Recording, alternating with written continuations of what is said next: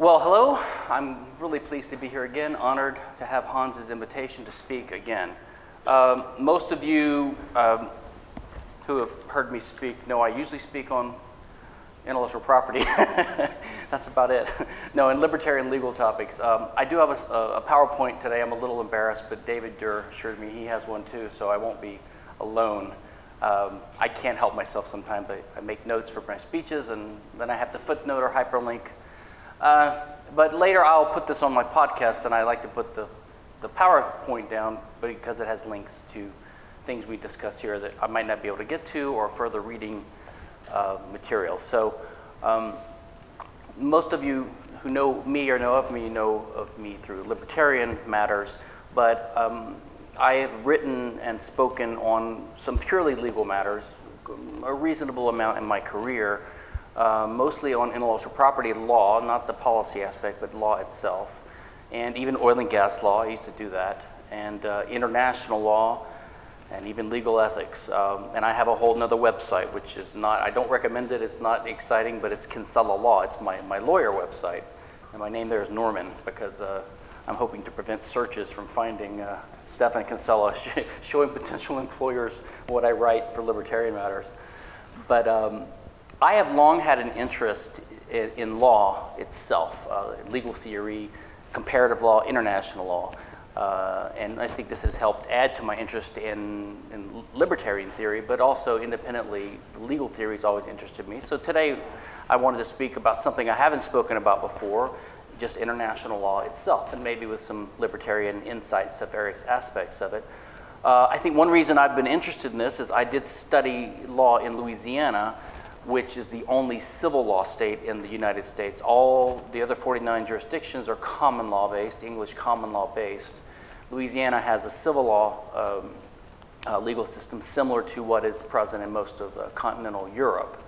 But of course we had to learn the common law too, so I had an interest in comparative law. I even spoke here, I wrote a long article for the JLS in 1995 on legislation and comparative law, and I spoke on a related topic here in 2012.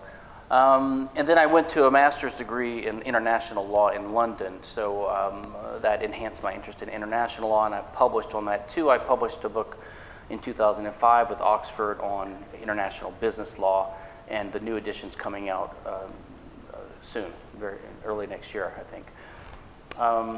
So that explains my interest in this. And in fact, you know, the first PFS was 2006, which Hans somewhat hastily called. It was well done and nice, but my very first talk here, which is not recorded, but it was a panel discussion based upon that book that I wrote, and it was about international investments. So I actually did speak a little bit on this topic one time before. And so did several other of the previous speakers who've been here, for Remy Shimasius and Nikolai Gertchev and Josef Sima from Czech Republic, and Matt Mahai from Poland.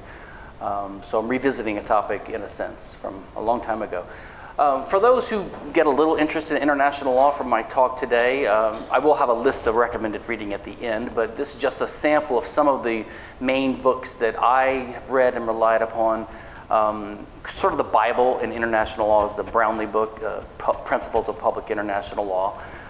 And then there's Oppenheim, which is out of date now, but being updated. That's the old comprehensive set. And there's one by Mark Janus and one by Shaw, and those are both excellent and well updated and systematic and comprehensive.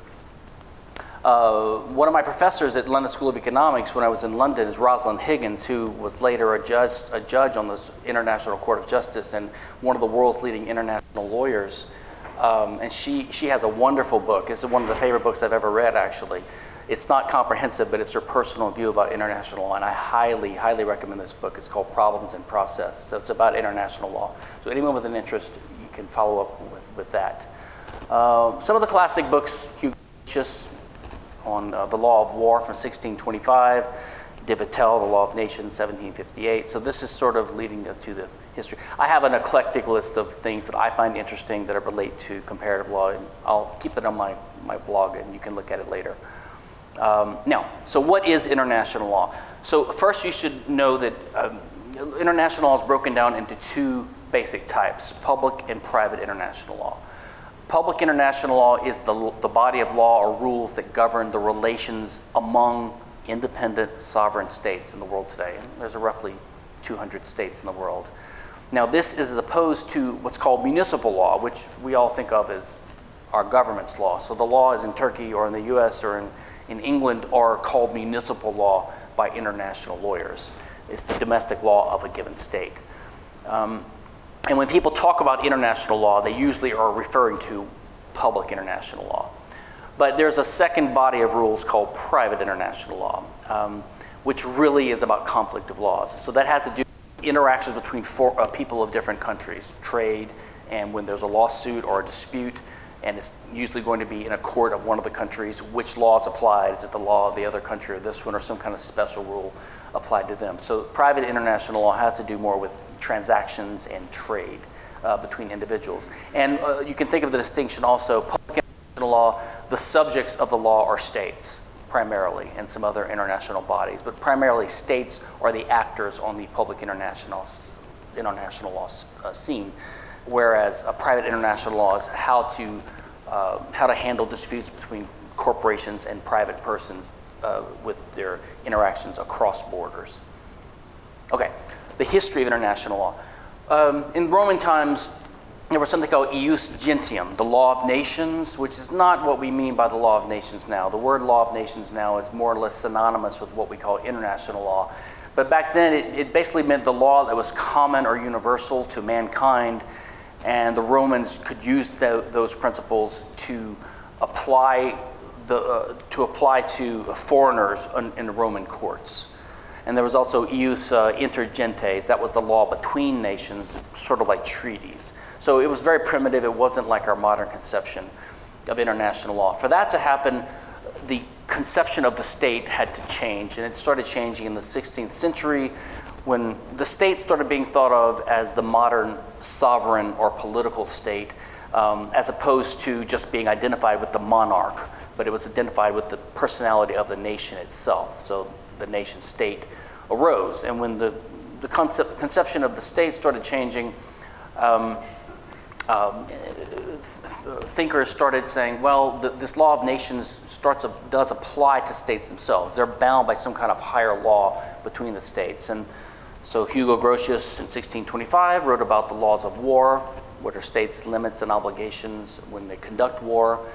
And then the term international law was actually introduced in 1789 by Jeremy Bentham, and it took over, and now that is the term that we use. But it was called the law of nations pretty much before that. So now we refer to it as international law. Okay. Montesquieu in 1748 had a formulation of what the modern state system was like, and it was offered to Napoleon in 1806 by Talleyrand.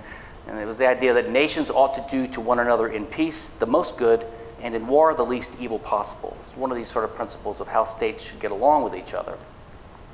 And then, of course, the modern history of international law really started changing after 1945, after World War II, with the formation of the United Nations, which has almost all the states of the world, about 193 as members, and with two non-member observer states, the Holy See and Palestine. I have the state of Palestine here. That's a mistake. It's not a state. The problem is they're under the category non-member observer states. So they're classified as a state to be a non-member observer, but they're not recognized as a state by anyone. So it's an odd situation. So you have countries that don't recognize Palestine that vote for them to be admitted as a non-member observer state, even though they're not a state. And I pointed out before in blogs, like on Lou Rockwell's blog years ago, you could say that the Holy See nowadays, the Catholic Church, is maybe one example of a voluntary state. It's got roughly 1 billion citizens, the Catholics around the world, who give voluntary contributions. It doesn't have taxes, doesn't have an army. So it's really maybe one of the best states in the world. Some people in Pennsylvania might disagree right now, though. So one of the concepts that's important for the modern notion of international law is that the state is regarded as having sovereignty. Okay? This basically means territorial sovereignty. So the other states agree to recognize the independence of those states. And of course, this concept, it traces back in political theory to the Peace of Westphalia in 1648, which ended the 30 Years' War.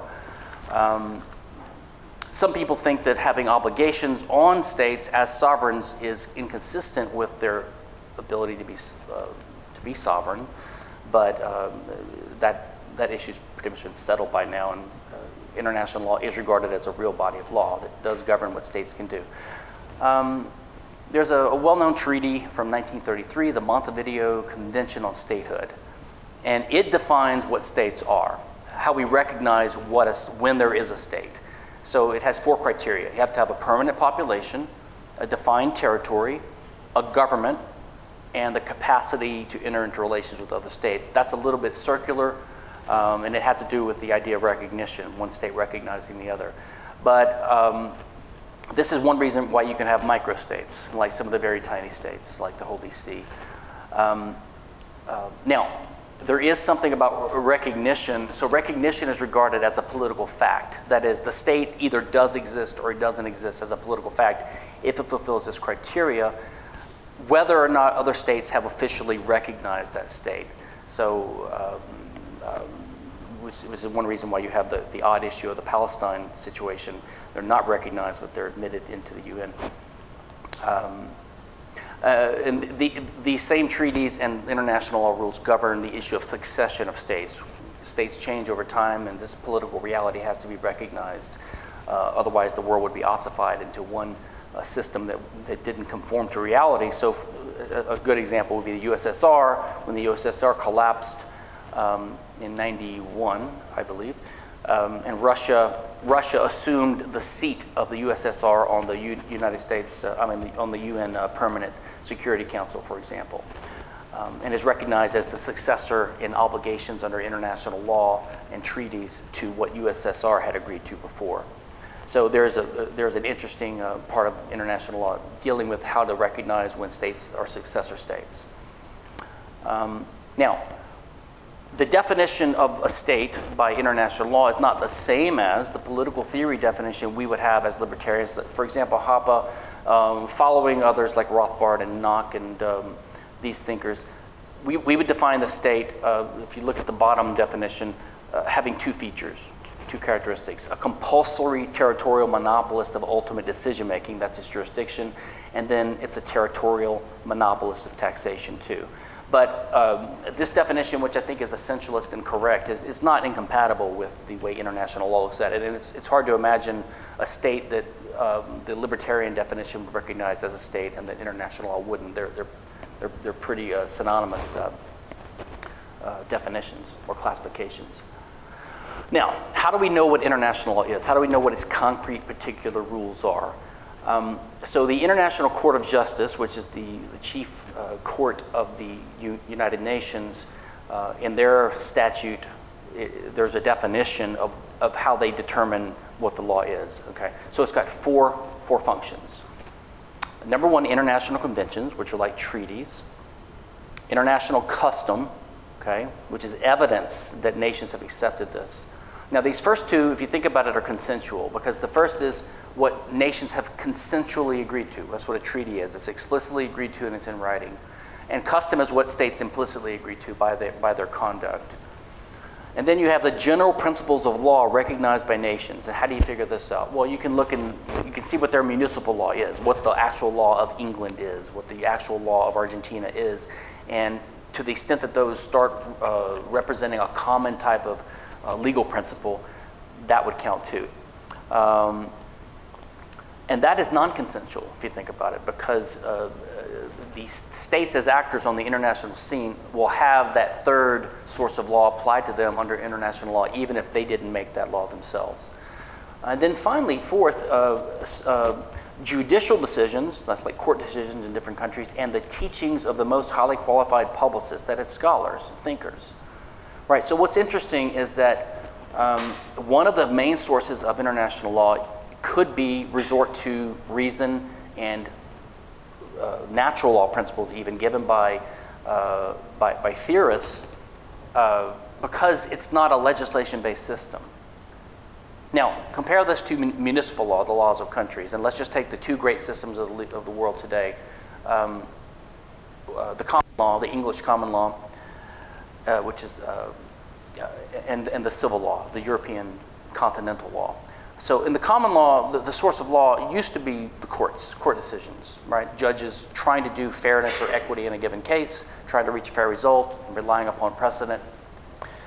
Nowadays, there's more and more legislation in common law countries like the US and even England, Uniform Commercial Code and tons of special legislation. So the court system has been watered down by legislation. So legislation is now a big source of law, even in the common law countries. And in the civil law, the civil codes were originally the basis of their law, and the codes were codifications of principles developed in Rome and in Europe through custom. And the Roman law was developed largely in a decentralized system similar to the common law, actually, by decentralized fact-finding sort of courts. But they were legislatively codified. So the legislature had some legal experts codify the law, and then the legislature passed it as the law. So there's a certain legal positivistic aspect to it. And of course, the civil codes have been now swamped by other special legislation. So the point is, in most municipal law systems, common law and civil law, legislation is the key or a key source of law. Although I have quoted here, I forgot to mention these 4 articles. This is the first 4 articles of the Louisiana Civil Code, were the one I'm most familiar with. And the first one says, the sources of law are legislation and custom. So at least they recognize custom as one source of law, but still legislation is primary. Now, in international law, like I mentioned, you can have natural law introduced into the argument about what the law should be. Because as I mentioned, the treaties and custom are based upon consent by countries, and the non-consensual sources can include the opinions of specialists, jurists, basically legal philosophers. So there's basically more room to argue for a just result in international law because you're not just arguing what the law, what the legislation is. So one example would be, and this is something I cover a lot in my book that I had written on private international law, there was a wave of the expropriations and nationalizations of Western oil companies and a property in the Middle East in the 70s, right, leading to the oil crisis and so there was lots of international arbitrations and lawsuits by the companies that had been victimized, Texaco, et cetera, and before international arbitral tribunals arguing that they should be compensated. All right, and so the question was, well, I mean, what did the host countries argue? Well, first, some of them didn't show up. They said, we don't recognize the legitimacy of the tribunal. We don't have to recognize it. We're a sovereign country. These are just companies. They're not even on the international scene. And then they would argue, we don't have to pay full compensation. And then this is a technical thing, lucrum cessans or damnum emergens, like the damages that come just about from the taking, or do you have to take into account lost profits for the future, which would be more like the full value. And over time, it's pretty much been settled in international law now that, of course, you have to pay compensation, and it has to be full compensation because of the reasoning of the people advocating for that. They didn't have to appeal to a statute that already settled the issue. They could appeal to common sense and reason and fairness and justice and natural law. This is some quote that I love. I've quoted this before here. In 1884, there was an effort to codify the common law of New York. And one of the defenders of New York common law argued vigorously against it. He won. It wasn't codified legislatively. And he's got this great quote when he talks about how hard, the good thing about a common law system, one that can be based upon custom and the appeal to reason. Okay, he says, at present, when any doubt arises in any particular case as to what the true rule of the unwritten law is, it is assumed that the rule most in accordance with justice and sound policy is the one which must be declared to be the law. The search is for that rule. The appeal is squarely made to the highest considerations of morality and justice. These are the rallying points of the struggle. The contention is ennobling and beneficial to the advocates, to the judges, the parties, to the auditors, and then to the whole community. The decision made records another step in the advance of human reason toward the perfection after which it forever aspires. But when the law is conceded to be written down in a statute, and the only question is what the statute means, a contention unspeakably inferior is substituted. The dispute is now about words. The question of what is right or wrong, just or unjust, is simply irrelevant and out of place. The only question is what has been written. What a wretched exchange for the manly encounter upon the elevated plane of principle. So this guy was great. And anyway, you can see that the international law is more like the spirit of this original common law than the appeal to statutes. So that is one appeal of international law. Hans, how much time do I have? Okay. So this is sort of a grab bag speech I'm giving here because I'm taking different topics because international law is a vast, vast field. You can't cover it comprehensively. These are some of the areas that concern international law, or that are the laws of war is one big issue, and the law of treaties, because these are two of the biggest ways that things that international law governs, right? How treaties are formed. Now, treaties are thought to be binding because of the idea, it's a Latin term, pacta sunt servanda, agreements are to be respected. Now we have the United Nations, which is not to be confused with international law. Of course, it plays a big role now in international law, but it doesn't make international law, and it is distinct from international law. There's a political science field of international relations. There's the International Court of Justice. Then there are things called international organizations which have legal personality under international law and thus can be subjects of international law, like the UN itself, the European Union, NATO. There is an international criminal court. The U.S. refuses to be a member. I wonder why. There's a growing field of international human rights and humanitarian law, environmental law. And then there's also private international law, which I mentioned, and a whole field of international arbitration where these large companies engage large law firms to sue countries in Switzerland or America or some neutral place. A couple of things that I find interesting in international law, I'm just going to touch on them here. There's something called the Act of State doctrine and the related idea of sovereign immunity. This is not a universal law, a rule of international law, but it is, the Act of State doctrine is recognized in English and in US law. And it's sort of the idea, and this is based upon this idea of state sovereignty, that one state's courts will not sit in judgment of the acts done by another government on their own soil. It's sort of not respecting their sovereignty. Okay, so, and usually this doctrine is invoked when there's an expropriation of the government of the property of a national of another state. In the U.S., for example, one reason the government doesn't want people to be able to sue the offending state in their courts. They want it to go through the president's office, through the executive branch, so it can be handled politically. And it's called the Foreign Act of State doctrine in England. Okay, now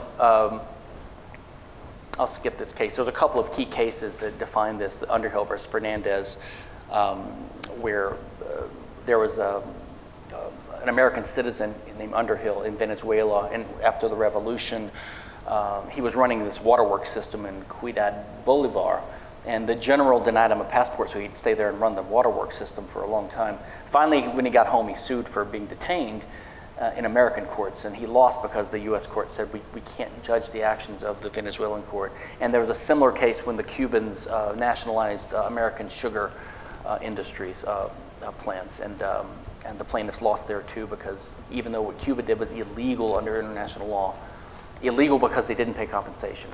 Right? You can expropriate property, but it has to be with due process and it has to have compensation, and it didn't have that. So those are two examples. And there's a related doctrine called the foreign sovereign immunity, or foreign sovereign immunity, and it was codified in the U.S. in '76. And it limits when a foreign government can even be sued in a U.S. court. So it's a jurisdictional issue. And there's an important exception, the commercial activity exception. So when a foreign government acts the way that private companies act, then they can be sued. And one example would be when Argentina defaulted on their bond payments. They said that you can't sue us because we're a sovereign, and the court held that no, you're engaging in a financial activity just like a creditor would or a borrower would. And there's one exception, in 2016, in the aftermath of I guess 9/11, the Justice Against Sponsors of Terrorism Act. So an American citizen can sue foreign countries in U.S. courts based upon damage from a terrorist act committed on U.S. soil. So there is an exception there too now. Now, one criticism of international law, even by some libertarians, is a sort of a criticism based upon the idea of legal positivism. People will say international law isn't real because there's no one world government cop to enforce it, and there's no statutes to enforce the law. But that critique is similar to the mainstream critique of our libertarian idea of anarchy, right? I mean, we believe you can have law without a sovereign state over us. And so I think this critique is flawed, and libertarians especially shouldn't make it. Now, there has been for a long time a hostility towards not so much to international law, except how the West and the U.S. have manipulated it for their benefit, but to the United Nations itself. You know, you've seen these bumper stickers, or I used to see them, get the U.S. out of the UN or get the UN out of the U.S. Joseph Stromberg has some good articles on this, actually, one of our old Mises Institute friends. And he said, I understand that sentiment, but as a libertarian friend of mine said around 1971, the UN may indeed be a mere debating society, but if nations are debating, at least they're not shooting. So, you know, it's not the worst thing in the world when nations talk with each other instead of having war. So I wouldn't say the UN has done a lot of good, but it's not the worst danger there is. And international law certainly is not something we should... Now, there was an interesting issue in the U.S. The U.S. has a strange clause in the Constitution. It's called the Supremacy Clause. And what it says that the Constitution and federal law is the supreme law of the land. But it also says, and treaties made to it. So there was a concern for quite a while that the president could basically do an executive agreement, which is like a treaty under international law, and basically circumvent the Constitution by, or the Congress could do it with an authorized treaty, a ratified treaty. So there was a concern that, like, the Bill of Rights could be overturned by just a treaty with another country. So Senator Bricker tried to get this amendment, which was going to pass. In 1952, it would have amended the U.S. Constitution to prevent this, to make sure that treaties could never conflict with the Constitution's provisions, but it lost, unfortunately. So we don't have that now. So some people still bring that up from time to time, and I would be in favor of the Bricker Amendment. I'll mention one more thing before I close. There's a fantastic article. It's not directly related to this, but it's about this idea of anarchy, which we have in the international system, right? We don't have a sovereign. There's a classic article by Alfred Kuzan, who I think is not even a libertarian, but he wrote it in this 1979 issue of the JLS. It's really a classic article. It's short. If you haven't read it, you should read it. I think he wrote a follow-up about 5 years ago called Revisited in one of the last issues of the JLS. What he argued is that the argument is a fake argument that we could ever have anarchy. You know, when people say we could never have anarchy, you have to have a government. He's saying we actually never have a government. We always have anarchy, because the only question is, what type of anarchy do we have? Do we have a pluralistic, decentralized market anarchy, which is what we favor, or do we have like a non-market, hierarchical, or political anarchy, right? So when you have a state, what they do is they abolish the anarchy among their subjects, but they have anarchy inside the state. And let me show you this figure here. This is a figure from his article. You see on the left, this is natural anarchy. So all these citizens, A, B, C, and D, they have a bilateral relationships with each other. But when the government steps in, the figure on the right, the G is the government forces A and B and C and D to go through it, right? This is what Hoppe means in his definition of the state as having a compulsory monopoly on jurisdiction and dispute settlements. But on the bottom part of the compartment, those are the people within the state. They're not governed by something above the state because they constitute the state, and there's no super state above them. So they're in anarchy with each other. So you always have a type of anarchy. So you never get out of anarchy, really. I think I'll close here. I have some more material in this, which you can read later. And if anyone is more interested in this, on the very last page, I have some lists of further reading. And what I would highly recommend for anyone interested, the top two things on here would be Rosalind Higgins' book, Problems in Process. It's really readable, and it's really a wonderful book. And then there's a great online course on YouTube. It's called the International Law MOOC, which I think means Massively Open Online Course. It's like a 40-part thing, 5-10 minutes each. It's pretty recent too. It's really good. And then for more systematic treatments, I would start with Mark Janis's book. It's really a really good treatise, but that's a whole legal treatise, which most of you won't want to read. All right, so I'll stop here. Thanks very much.